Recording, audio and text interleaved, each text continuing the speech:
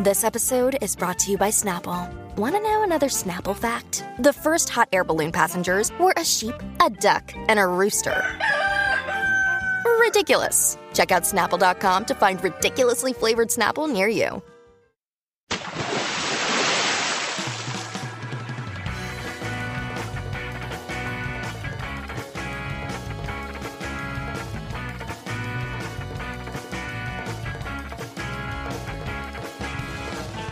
Hey everybody, thanks for tuning in to Deep Dive, the All Music Books podcast where we talk to authors of music books, bios, history, and criticism. I'm your host, Steve J. Today we're speaking with Roy Christopher, who's the author of Dead Precedents, How Hip-Hop Defines the Future. Welcome, Roy. Good to be here.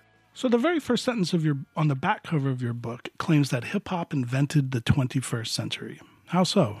The premise of this book is that the cultural practices of hip-hop are the cultural practices of the 21st century.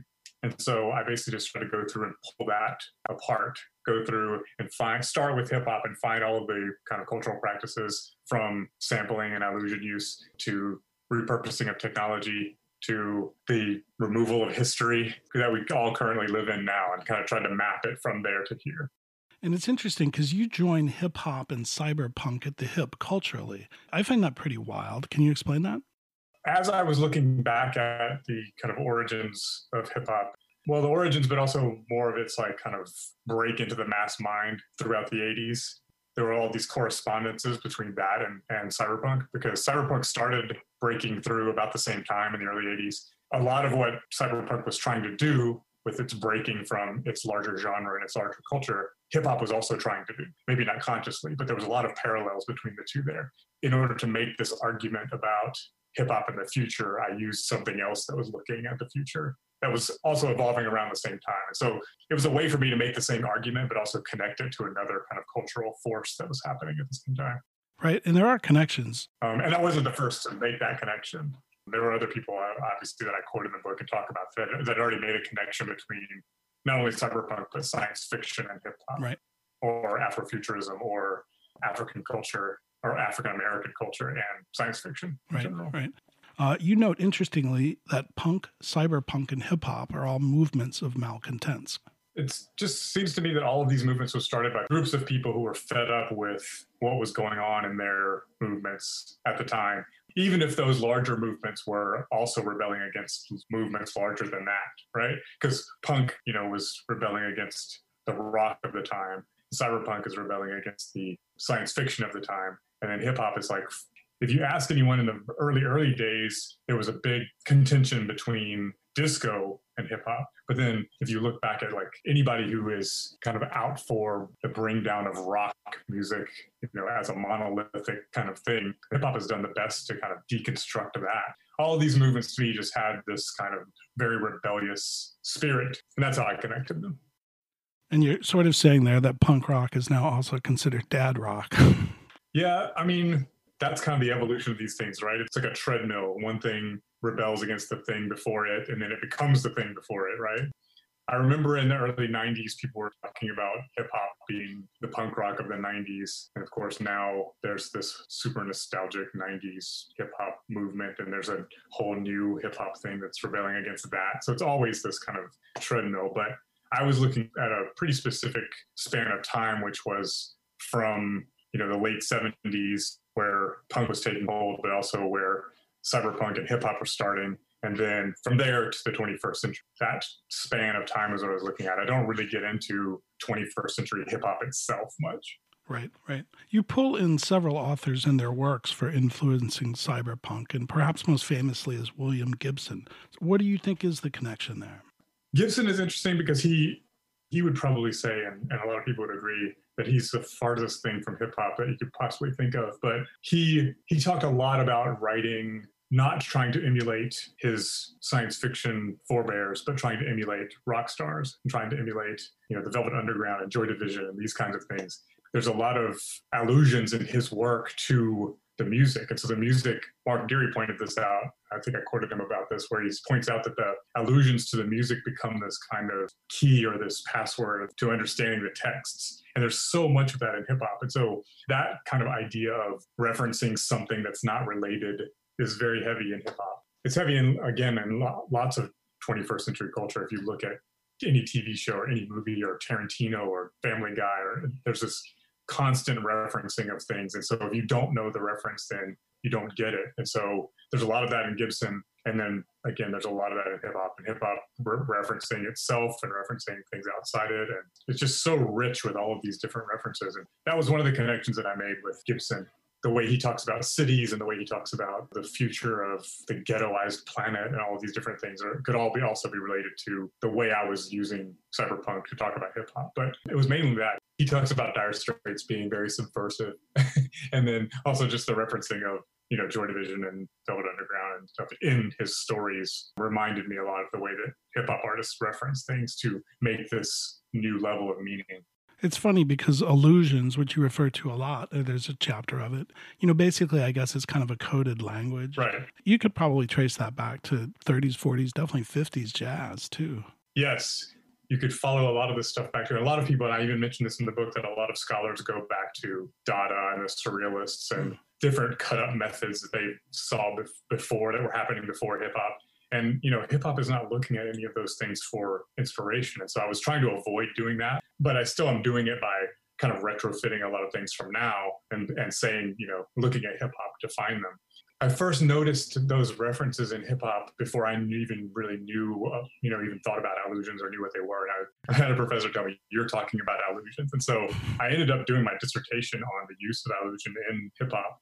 And so that's a part of that chapter about lyricism. I specifically talk about allusion. People talk about intertextuality and how all this different media and hip hop and music and all this different stuff is intertextual, but that doesn't really help us understand it, just to know that it's intertextual. So I was looking for something more granular to get to the pieces of it. And so if you point out an allusion, that's something you can talk about. It's something more tangible. Well, and it's interesting that there is a broad historical base for that that's just kind of reinterpreted through, the newest art form of the day, which, is a fascinating thing to me. Yeah, it's funny because, I'm in communication is the discipline that I'm in, communication studies, and allusion is typically studied in theology and in especially literature. But in communication, there are very, very few studies of allusion use in media and in communication studies. And so that was one of the things that I had was this wide open field of being able to apply the ideas of allusion to all of this new media, because there aren't very many people using that term to talk about those things.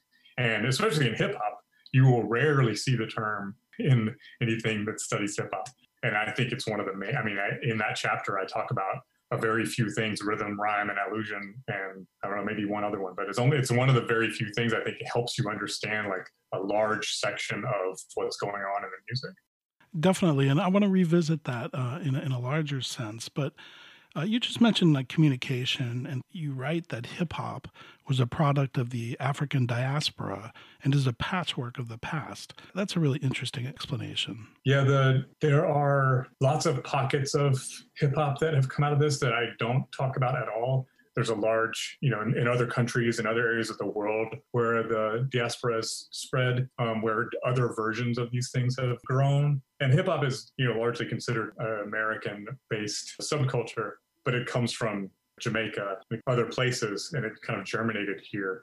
So that kind of cultural disjointedness that comes from chattel slavery and the diaspora also happens within the music, because the music started off as just people trying to have parties and using records, and then going from using records to rock a party to making their own compositions out of other records instead of playing instruments. And so there's this disjointed kind of patchwork, pastiche, collage. As far as like the patchwork of the past, you mentioned DJ Kool Herc, who's, generally recognized, at least in the States, as kind of the father of hip hop. But obviously, you mentioned Jamaica, and going back to those Studio One DJs, who I'm a huge, huge fan of. There is that patchwork, right, of the past. It moved forward in a lot of ways. Right. And there were a lot of influential people. Grandmaster Flash, for instance, you call him hip hop's first hacker and its first cyberpunk. Again, that's me retrofitting, but he was the first one. Kool Herc had the sound system, and he came from Jamaica, and he brought all of that culture with him. And then Africa Bambaataa is known for having all the records. He had all the records. He and Jazzy J just had like every record. But then Grandmaster Flash, who was like trying to set himself apart from this kind of growing scene of DJs, started figuring out how to do all of this weird stuff with the turntable with mixing these things together and, what he called his quick mix theory. He was actually composing these things using not just blending or extending breaks, but like actually mixing things together into new compositions. He had put a switch himself on his mixer. He had hacked his mixer and put a switch on it so that he could hear what was going on in the turntables before the crowd would hear it. So he had like a queuing system he built into his mixer. And then he was able to adjust things so that he could kind of edit what he was doing before it got out to the crowd, like no one had done before. And so that's kind of why I said that he was hacker. It's kind of its first cyberpunk. You say that about anybody who was doing DJing or hip hop at the time. Bambaataa is definitely like a forward thinking cyberpunk kind of dude. But I would concentrate on Grandmaster Flash because he really invented a lot of those like turntable styles that moved DJs from playing records to playing turntables. Yeah. And, I think it's important, for some of our listeners and for some of us all that to put this into context, this is probably mid to late 70s, I would guess. Is that about right? Yes, somewhere in there, yeah. A lot of people are like, what's the big deal? I do that on my phone all the time. And, if you look back, and I saw Grandmaster Flash here in Boston in like 1982, I think. And it was like nothing I've ever seen, because there are no instruments traditionally on the stage. And it was incredible, and you mentioned Africa Bambaata's Planet Rock. That was another one. Those were two records that a wide audience started to listen to. I was just going to say those two records, the Planet Rock and Grandmaster Flash's first kind of cut up record, His Adventures on the Wheel of Steel, that's kind of those two records. You can extrapolate a lot of what happened with hip hop music, not with lyricism, but with like sampling and DJing or whatever from those two records. They're like a blueprint to so many things that I talk about in the book.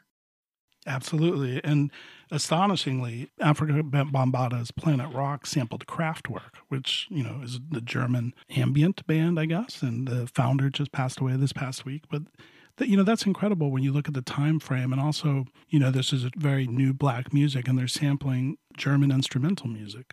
Yeah, Bambaataa said that he noticed people getting down during that song. And that's when he decided he was going to sample it. So he used that true kind of like DJ ear and DJ eye, watching what the crowd was responding to in order to decide what to sample. I was stunned that you found a precursor to all of this dating back to 1956 for sampling, right? Oh, yes. This is one of those weird things that there are all these weird connections that happened while I was writing the book that I didn't have in mind beforehand that just popped up while the writing was happening, which I guess that happens to everybody who writes a book length kind of exploration. But there's this whole part in one of the chapters about alien abduction and aliens and UFOs and whatever. And then I find this song that was the first song to be built out of samples that made the Billboard charts from 1956, and it's called Flying Saucer. Wow. So that was a really bizarre thing for those things to connect like that. Definitely. And, the other thing is obviously commercially, people notice those hooks. The 1987 song by Run DMC, It's Tricky, was crafted from two pop hooks, the guitars from the Knack's My Sharona, which was a huge hit, as was the chorus from Mickey Basil's Mickey. It's funny because that's part of the kind of heritage of hip hop is using records to make records and to using other music to make something new. But then there's also that tenet of if you rip off anyone's style, then you're cut out of it. And so there's this weird tension between the two. And I use highfalutin philosophy of science to talk about this, but it's what Thomas Kuhn called the essential tension between tradition and innovation. And so if you do something that's too traditional, I like Puffy and everything, but I always think about him because he would sample in the late 90s, he would sample things that he knew were going to be hits because they'd already been hits and he would pay the clearance fees or whatever. A lot of times that was considered too traditional. You're not adding anything to it. And then if you do something too innovative and you go way too far out, then people will say you're not doing hip hop anymore, right? So you have to go somewhere in between. You have to build on what's there, but you have to make something new out of it. No one would say that It's Tricky isn't a new song. It's definitely a new song, but it has these recognizable elements in it. So it's like they're taking the things that have been there, but they've definitely made something new out of it.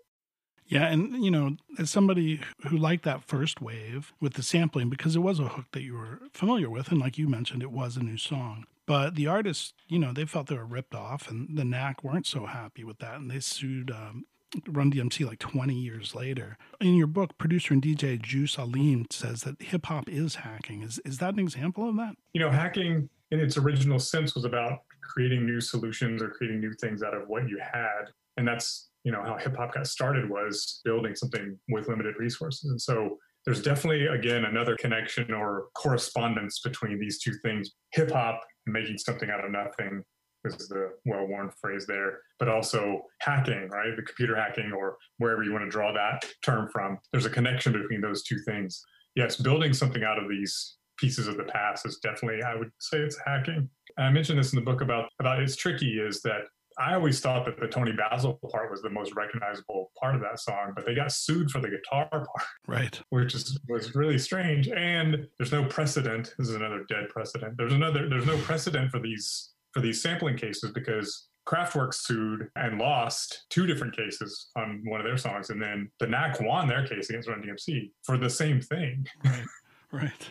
And to be clear, in your book, hacking isn't really presented as a bad word, and it's portrayed as noble or maybe democratic in a way, in the way that it's creating these pieces of art. I use the term both ways in different places in the book, but that part, definitely the hip hop part of it, is mostly using what's there to make something new. Speaking of making things new, let's move into the concept of cyberpunk, and particularly Blade Runner is a movie that features throughout, and that might be one of the first, especially hugely successful ones. And there's a lot of concepts there, and one of them that's really fascinating, you write that memory and identity are inextricably bound. There are lots of examples of this. In Blade Runner, the replicants are really kind of obsessed with photographs because they're like these totems to their past. We find out in the movie that they don't really have pasts, that they've been implanted with these pasts. That's the only connection they have to who they think they are, because you can't really know who you are without a memory. And if you find out that something you thought was a certain way in your past is different, it kind of changes who you thought you were. So again, Blade Runner is not the only movie to explore this, but it does it in a really interesting way, because the replicants, or the robots, androids, whatever you want to call them, a version of those things that exist in science fiction all over the place. That's how they know who they are, is through these implanted memories and this connection with this past that they don't really have. The connection that I made with rap music is the idea of the sample and these memories that are being repeated, and trying to remember where things originally came from, and how that, with the kind of media world that we live in now, sometimes it's hard to even find where something came from. You'll see on social media people posting things and asking where it came from, because nobody seems to know where this stuff comes from. And so there's this disjointedness between the origins of things and where the memories come from. And then I'll get a song stuck in my head and not know where it came from, find it, and then find out that it's a cover of something, or there needs to be a name for that, like Medianesia or something, where you're trying to, we get so immersed in this world of media, it plays with your memory. That's the kind of connection I was making there. You know what? And this gets back to, I want to make sure you're okay. You're not being attacked by cyber birds or anything. I don't know. Is there a bird in the house? There was a bird outside. Oh my God, it was so loud. Okay. But one of the things that I found was super interesting is this overlap of memory and identity are deeply rooted in all music. Yes. Getting to the point of illusion, which you had made earlier, is particularly so in rap music because it's so community-based, like shared experiences. There's this idea of shared identity, but there's also this idea of being able to send messages to certain groups and not other groups. And again, this goes back to the use of allusion. If you allude to something, or you make a reference to something, and part of the audience gets it, you've created this in crowd or this in group that's in on the joke or in on the reference. And then there's another whole part, people who aren't in that group who either didn't get it or even didn't even notice this idea, this connection between allusion and these shared memories. Also, that hip hop plays with a lot in the lyrics. And then the samples as well. Several different people can listen to It's Tricky, and some people might not get the Tony Basil, but they do get the knack, right? So depends on your frame of reference. I'm going to jump ahead in the script because there's a part that fits into this really well. So there was a really insightful quote from sociologist and author Trisha Rose about, quote, how graffiti artists hijacked the subways and used their power to distribute their art. And then she went further to say that rappers, quote, hijacked the market for their own purposes. Isn't that sort of on this tip? And can you expand on that a little bit? Yeah, I think those are two more really good examples of where hip hop is hacking things, right? Another thing about hacking, and this goes to both definitions, the building things or coming up with solutions for things, and also breaking into things. But there's this concept of not asking for permission, right? Just doing things and going and getting it done. All those people who started this whole culture had asked for permission, then it would have started a lot later, or it wouldn't have started at all. That's one of the things that graffiti artists did, is they just put their art out there. So they didn't ask to get in. They didn't submit their work for review, or didn't try to get permission to get into galleries. They made their own. And an illuminating piece in your book is learning how the graffiti tags were comparable to the branding of these huge companies. The artists were thinking, how big can I make it? How clever can I be? One difference, according to the artist in a 1983 documentary, Style Wars, is that they didn't believe it was necessarily for everyone's consumption. It was for other graffiti writers, and the other people who don't write, they're excluded. Isn't that trying to have it both ways? Kind of, but it's kind of true as well. If you ask anyone in any big city about graffiti, and you might get a mild complaint, but most people just don't notice it. It's everywhere, and it doesn't signify anything to anyone unless you're a part of the culture. They're trying to make these names as big as possible within their own kind of group of people, right? They're not really trying to cross over into anyone else's consciousness. Yeah, getting seen is huge, and that's what they want. It's only so you can have bragging rights. There's this contextual thing between those two, right? Like going back to hackers, the hackers that actually break into things, right? Mm-hmm. A hacker actually breaks into systems, wants to be able to claim that work within their group of hacker community friends, but not to the FBI, for instance, right? So you want to be big in one context, but not known in the other context. Right. So that's exactly what graffiti artists want, right? You want to be huge in the graffiti world, but then you don't want anybody of authority to know that you were the one who did that. So it is having it both ways, but it's also like, it's a contextual kind of thing. Well, I mean, it's absolutely future forward facing in the sense that that's exactly what big companies are doing today. And it's exactly what some of the biggest names in rap were doing. You mentioned a favorite story of yours about Jay-Z and Notorious B.I.G. working on a duet, writing the song. Can you share that?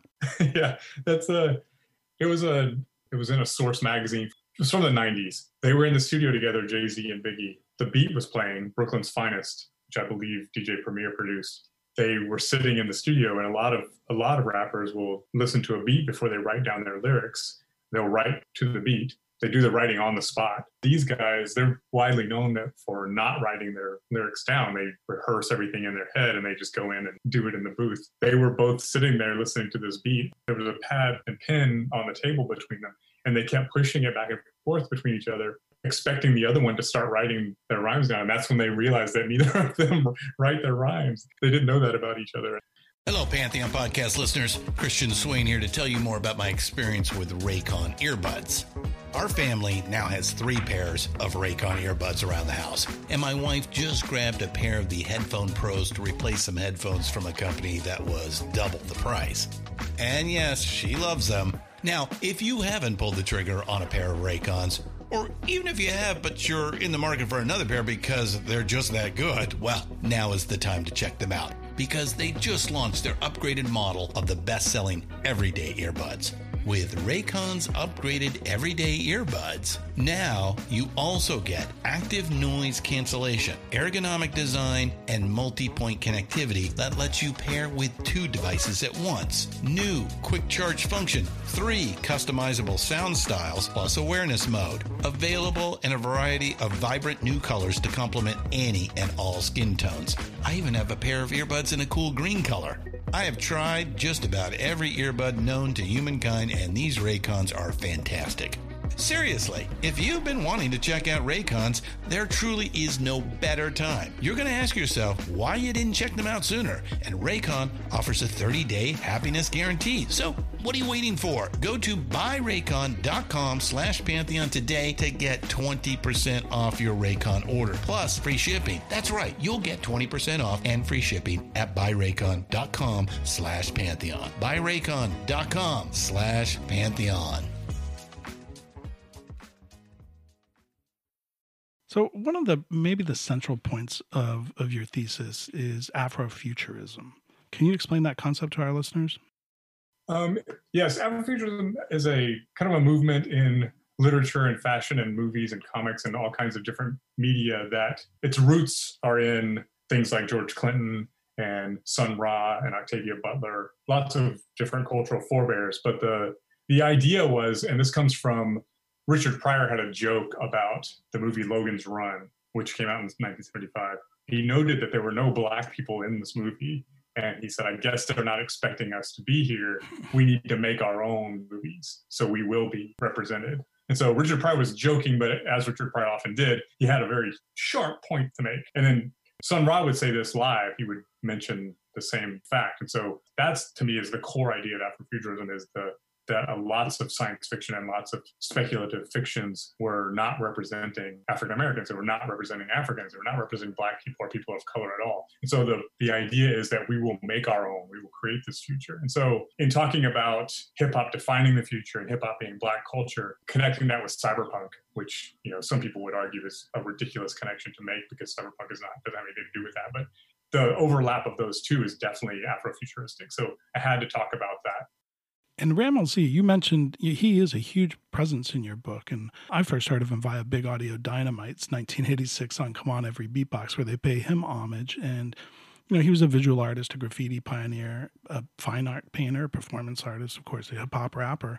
In doing some research after reading your book, I mean, this guy's had MoMA exhibits and he's passed away, but he is starting to get a lot of worldwide recognition for what he contributed. Yeah, it's too bad he didn't get this when he was around. I have a new interview collection coming out. It's being edited right now. It's at the press right now. That has one of the last interviews with him in it.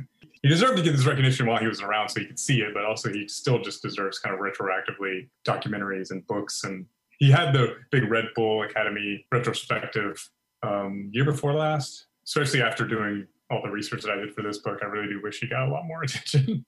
Well, it's like Sun Ra. He didn't get a lot of attention, at least for his music. He was an out there dude. And, I find so many people now that they're just so into him. And I know a little bit about him, but not a ton. In a specific moment of past becoming present, Public Enemy's Chuck D compared the early Bomb Squad jam sessions to someone specifically like Sun Ra. Yeah, that quotation that I pulled out specifically because he mentioned Sun Ra.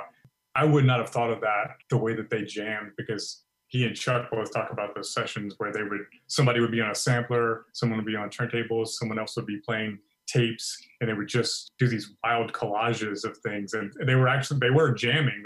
They weren't playing traditional instruments. They were playing all this equipment. Chuck mentioned that it might have sounded like something that Sun Ra would put together because he was wildly experimental as well. And his sessions like that probably didn't seem like traditional jazz jam sessions either.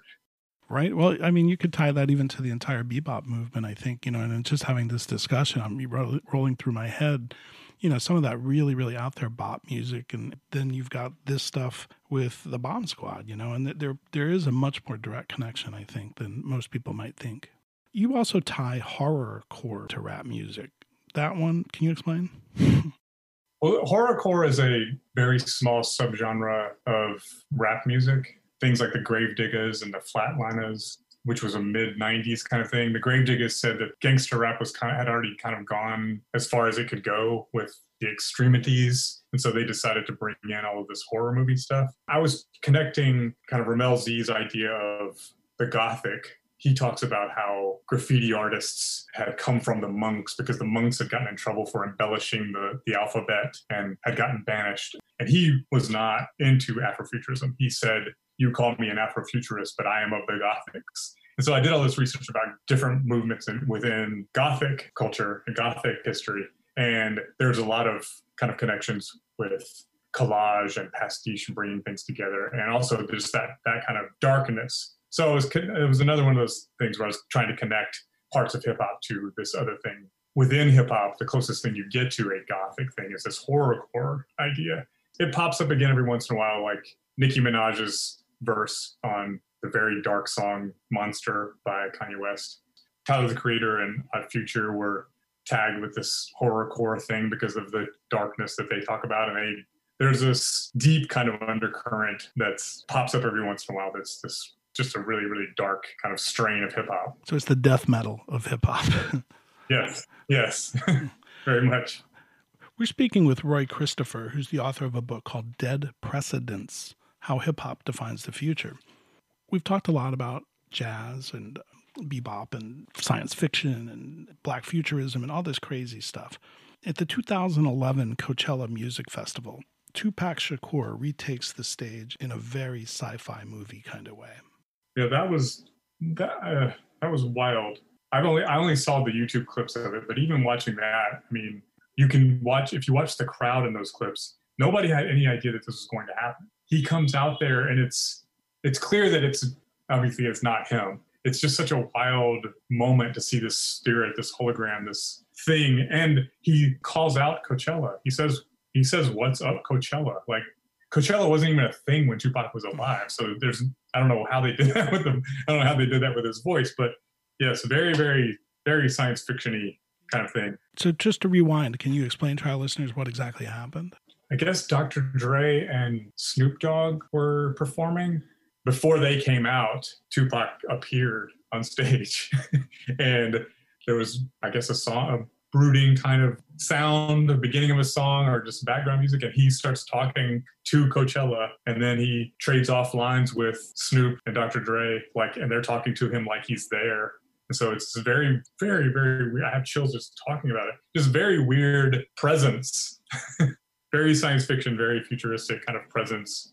He's a hologram, right? They call it a hologram. It's what's called a Pepper's ghost. It's an old trick from theater days.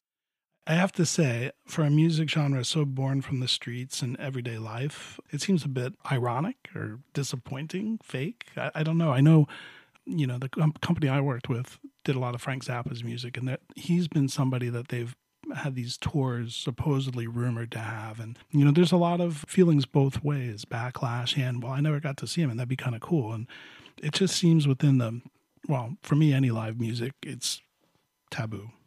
Yeah, it's very, very weird. I don't know how to parse all the issues because it's more than just being, it's more than just ironic or fake. It's strange because it's eerie. And it could be considered very disrespectful. There's no way he could have had anything to do with it. It was 25 years after he died. Who knows how he would have felt about that? Right. Very strange. Chief Keef weirdly has used the hologram in far more interesting ways. He's from Chicago, but he had warrants out for his arrest in Chicago.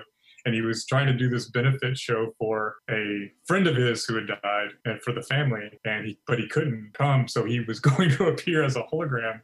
And then the mayor of Chicago wouldn't let him do it. And so he did the same thing at a festival in Indiana. And then they shut that down after he did one song. But to me, it's way more cyberpunk to be using a hologram to get around the law than it is just to surprise a bunch of white people at Coachella. More recently, Blade Runner 2049 features broken holograms of Elvis Presley and Frank Sinatra performing in a decimated Vegas casino. That sounds a bit disrespectful, and you're right that it wasn't the most forward-thinking use of these virtual presences. Is that the same kind of thing?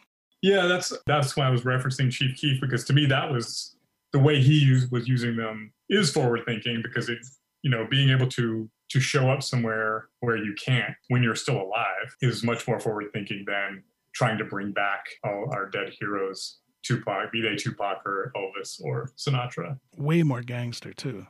Yes, absolutely. Yeah, that's the other aspect of it, right? So you write that 30 years is the widely accepted amount of time it takes for the world to change hands.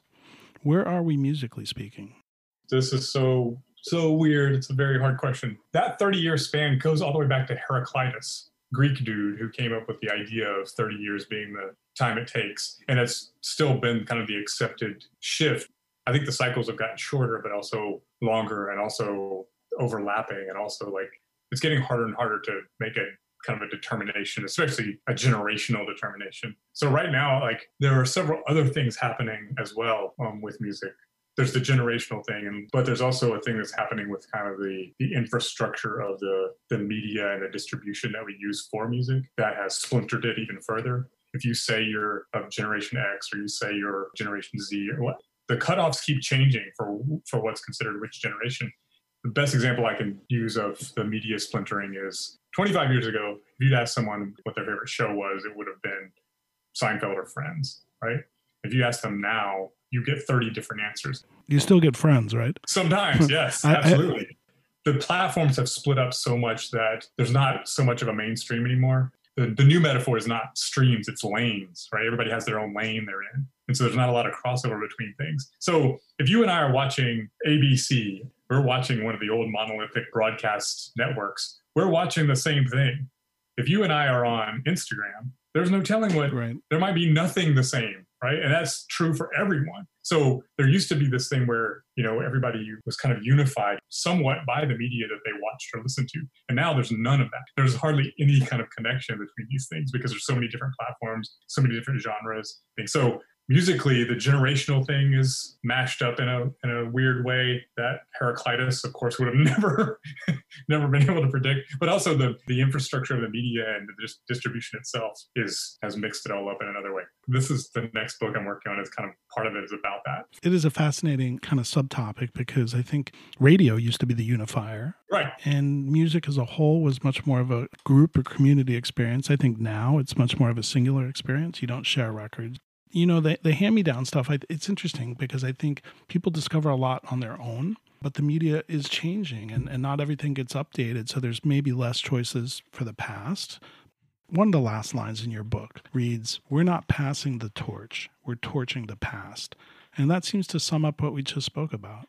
There's this aspect of hip-hop that always kind of struck me as it's made up of pieces of the past, but there's a singularity to me, or there's this huge break when you start not adding on with your own playing instruments and building in the tradition, but you're taking that tradition and you're remixing it or building something new out of it, using what was already there. There's a break there that, to me, is like an end of the past and something new starting. That was my poetic line.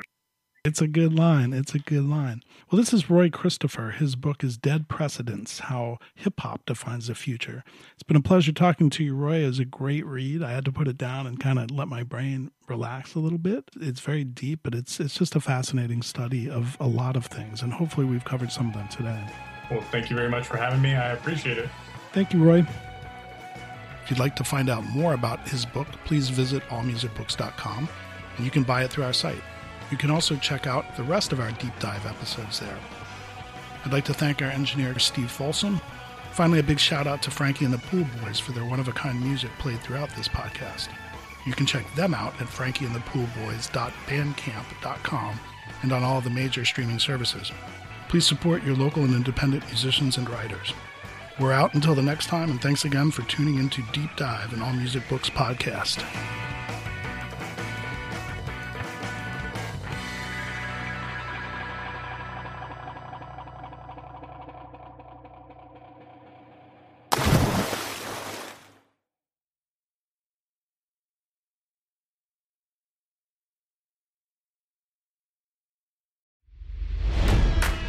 It's NFL draft season, and that means it's time to start thinking about fantasy football.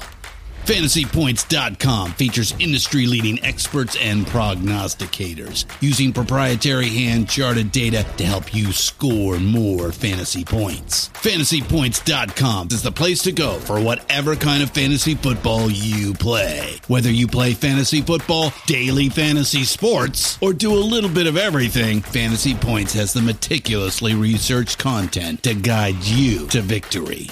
And why wait for the fall? Fantasy Points also covers the new spring football league, the UFL. Join the guru, John Hansen, Scott Barrett, Joe Dolan, and other massive names in the fantasy football universe with an exclusive offer.